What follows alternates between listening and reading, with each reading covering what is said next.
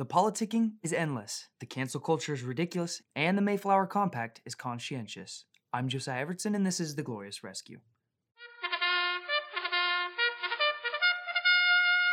Welcome to another episode of The Glorious Rescue. Again, thank you all so much for listening. We do have many stories to get into today, updates from previous stories that we've mentioned, and also exciting end-of-show segments to hop into, so we have lots to cover today. I do want to briefly mention to you that I'm considering the concept of having on guests onto the show, and that's obviously been a little bit of the goal here. And I also want to know your suggestions. So if you're on Instagram, obviously you know the account to give me any suggestions would be The Glorious Rescue. Just direct message me some ideas, some suggestions you would have, as well as obviously any suggestions that you have for the show. That's at The Glorious Rescue, and that's also the tag that you will use if you want to share this episode, or also just simply a quotation from it. Again, we do have episodes dropped every Tuesday and Friday. That's pretty simple to remember, but if you don't want to remember it, all you got to do is hit follow if you're listening on Spotify and subscribe if you're listening on Apple Podcasts. That way you don't have to remember. They'll be automatically placed into your queue for you. So we're going to jump into a lot of the stories for today, but before I do, I want to reiterate one quick point, a little bit of a review from a previous episode, and that is regarding George Orwell's 1984. And I don't necessarily know if I drove home the application point that I wanted to make, and it was the idea of the individual versus the collective. The individual or the collective. The rights of the individual or the will of the collective. And the danger really in promoting the collective over the individual is, let's think of this, I guess, personally. If I, as a human being, look at you, another human being, and I don't necessarily see you as an individual, someone with intrinsic value, but also rights given by God, obviously we know laid out in the law of nature and of nature's God, but also recognized and protected by government. If I don't see you as that individual, but instead I see you as a member of a collective, that is when society begins to crumble. Because I may now view you not only as a member of a collective to which you don't ascribe to, but a collective I don't agree with. And so I look at myself as a member of a particular collective, and I look at you as another member of a different collective. And we view each other almost as members of different tribes. It promotes this idea of tribalism, and it's a lot more divisive. And I will say, as we look back through history, no society recovers from this mentality, the idea of the collective, and that all people in a society are just members of a collective, and they are all at constant war with each other to promote each collective's will over another, rather than all of us as individuals desiring to protect our rights. So I'll make the statement. The rights of the individual must be prioritized over the will of the collective. That is what protects individual liberty, hinders the lawlessness of the mob, and perpetuates the foundation of our nation. It is a pillar of our nation. The idea of individual liberty, obviously individual responsibility and self-government. And we're going to discuss that a lot later in our end of show segment. Before we do, we're going to cover several of the unfoldings of the news. And we're going to do this really briefly. I mentioned in the intro that the politicking is endless.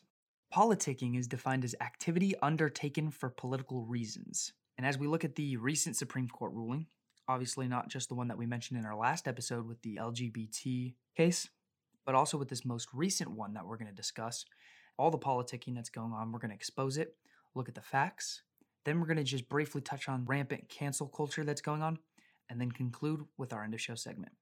So, the very first story we're going to jump into is the recent Supreme Court ruling on the DACA.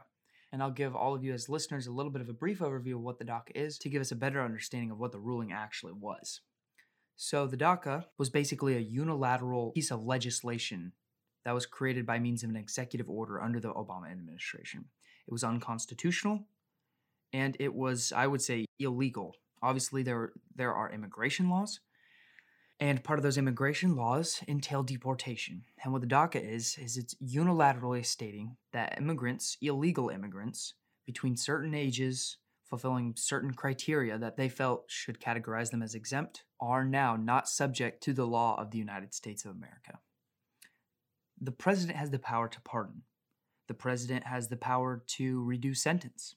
The president has power to do that in specific instances. What the president of the United States does not have the right to do is unilaterally, I guess you could say, quote unquote, pardon large groups of people, whether it be by class, age, or any type of criteria. He's not allowed to unilaterally do that. Not only does he not have the right, but he definitely cannot do that against overt law. What I mean is the legislature, through deliberation, came up with this immigration law that entailed deportation, and the Obama administration basically said, we don't care, we don't like the law, so we're going to rewrite the law to what we feel is best. Unconstitutional, and in fact, if you think about it, it's a direct violation of the consent of the governed. Because we as citizens have the most say in the legislative branch. They are the purest representation of the American people, and through that representation is supposed to come the legislation. But unfortunately, the executive branch showed once again a huge overreach and unilaterally exempted certain groups of people. And that is what the DACA is. So recently, the Trump administration basically said we are going to redact the DACA. It's unconstitutional, it's not allowed. We're going to pull it, and we're going to start enforcing the actual law. And that is what came up in the Supreme Court case. And the Supreme Court, in a 5-4 decision, ruled that Trump was not allowed to do that.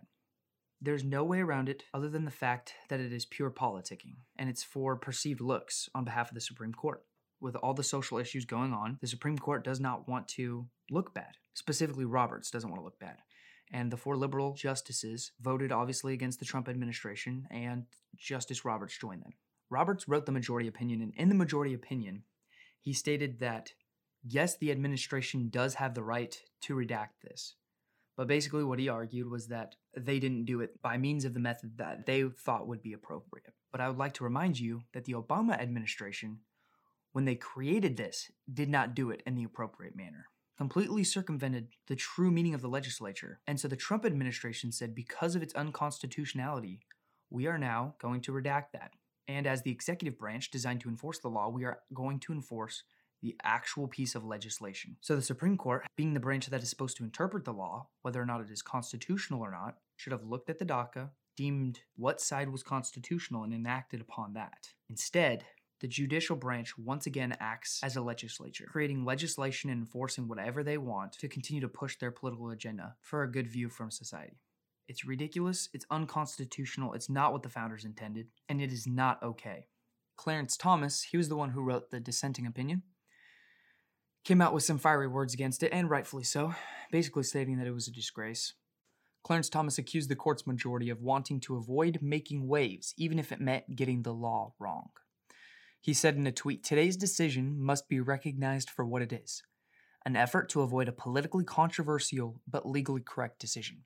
He pinpointed the exact issue. They avoided a legally correct decision in order to look politically uncontroversial.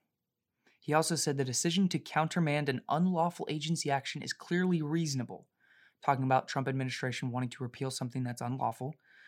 So long as the agency's determination of illegality is sound, our review should be at an end.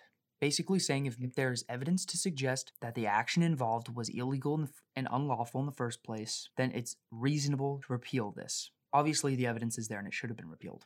Anyways, we're not going to continue to discuss it. A lot of the politicking going on. I briefly want to touch on the cancel culture. What I mean by cancel culture is the idea of getting rid of anything that we disagree with, anything that we don't like, or anything that we deem a scourge throughout our history. You see it in the tearing down of statues, in the desire to redact Paw Patrol and other TV shows because it's not something that we like. We see the cancel culture on the recent labeling of syrup companies and Aunt Jemima, and we will definitely see it with Uncle Sam's as well. It's the idea of anything that's being presented that we don't like, it needs to be canceled. It's ridiculous. It's petty. And I don't really want to spend a lot of time discussing cancel culture other than the fact that it's harmful. It is not helpful to your cause. And just because something is a scourge to our history doesn't mean we don't need to be reminded of it. There are plenty of bad things throughout American history that we need to be reminded of so that we can avoid. I don't necessarily want to get into the details of cancel culture. There's a lot of good content and a lot of good people giving very valid arguments against it. I do not really want to waste my time on the plague that we call cancel culture. So that's really going to wrap up the stories for today. Again, the politicking in the Supreme Court, the horrible rulings that are coming down the line with the Supreme Court, and the idea of the pettiness of cancel culture. Stay tuned, don't go anywhere. We are going to delve into another segment of the founding era. Okay, well, here we are with another segment of the founding era. I will admit today we're going to jump into the Mayflower Compact. And in regards to this, I didn't necessarily know how to categorize it, if I would categorize it under the founding era. Obviously, we know that this document does date back to 1620, so we are celebrating the 400-year anniversary of this document, which is, I think, why it's so fitting to examine it today. But that means that it's about 150 years before what we would deem as, I guess you could say, the colonial era, that founding era of the mid-1700s.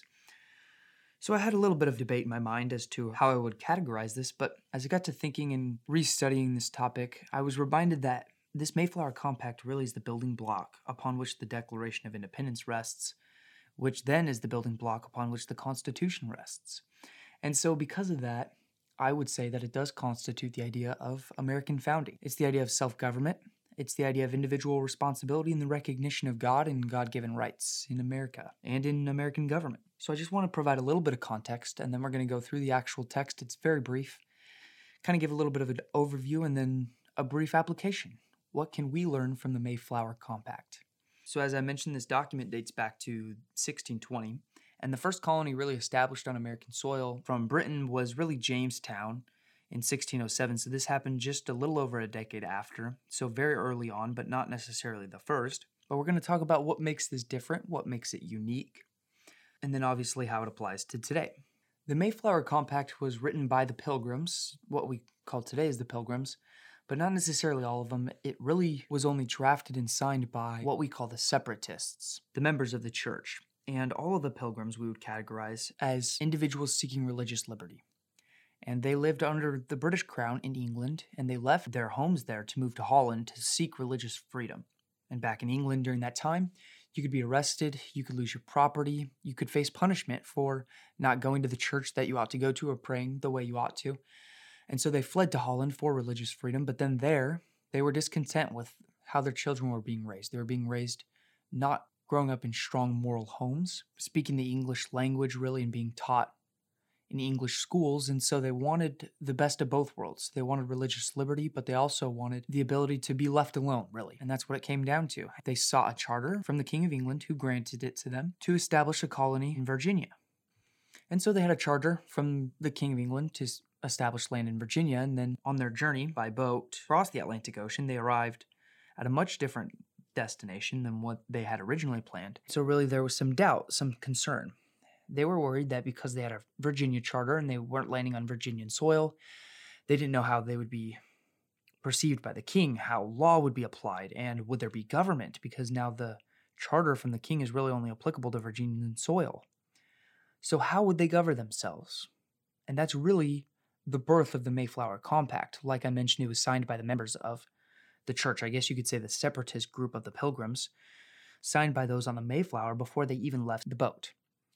And they arrived on shore before they left the boat. They signed this compact. And I would say that it was the first politic, the first government of the people, by the people, and for the people. If you think about it, a lot of the rule of law being established was from those above to those below. The idea of kings and monarchs, dictators, aristocrats, creating laws and creating them for the land, specifically those beneath them. And so it really is a government compact from those above to those below. And then you have like the instance of the Magna Carta, the signing in the 1200s. And really what that was the English people forcing the king to live under the same law that he held his subjects to. And that really was a social construct from the subjects to the monarch. But the Mayflower Compact was really the first time that men, the governed, came together to form a government. And really that would constitute that government being of the people, by the people, and for the people. It's the idea of self-government. And in this document, they recognize God and that our rights come from God. So it's a beautiful document, and like I said, the Declaration of Independence rests upon it. So we're going to briefly walk through it. It reads as follows: In the name of God, amen.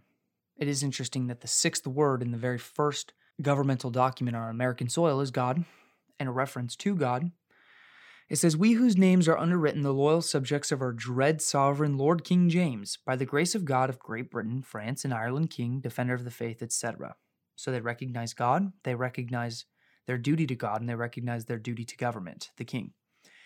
Having undertaken for the glory of God and for the advancement of the Christian faith and honor of our king and country, a voyage to plant the first colony in the northern parts of Virginia, do by these presents, solemnly and mutually in the presence of God and one of another, covenant and combine ourselves together into a civil body politic, for our better ordering and preservation and furtherance of the ends aforesaid, and by virtue hereof to enact, constitute, and frame such just and equal laws, ordinances, acts, constitutions, and offices, from time to time, as shall be thought most meet and convenient for the general good of the colony, unto which we promise all due submission and obedience. And in the last sentence, it's just a long sentence basically stating the date and why we're signing it, and a lot of the detailed information.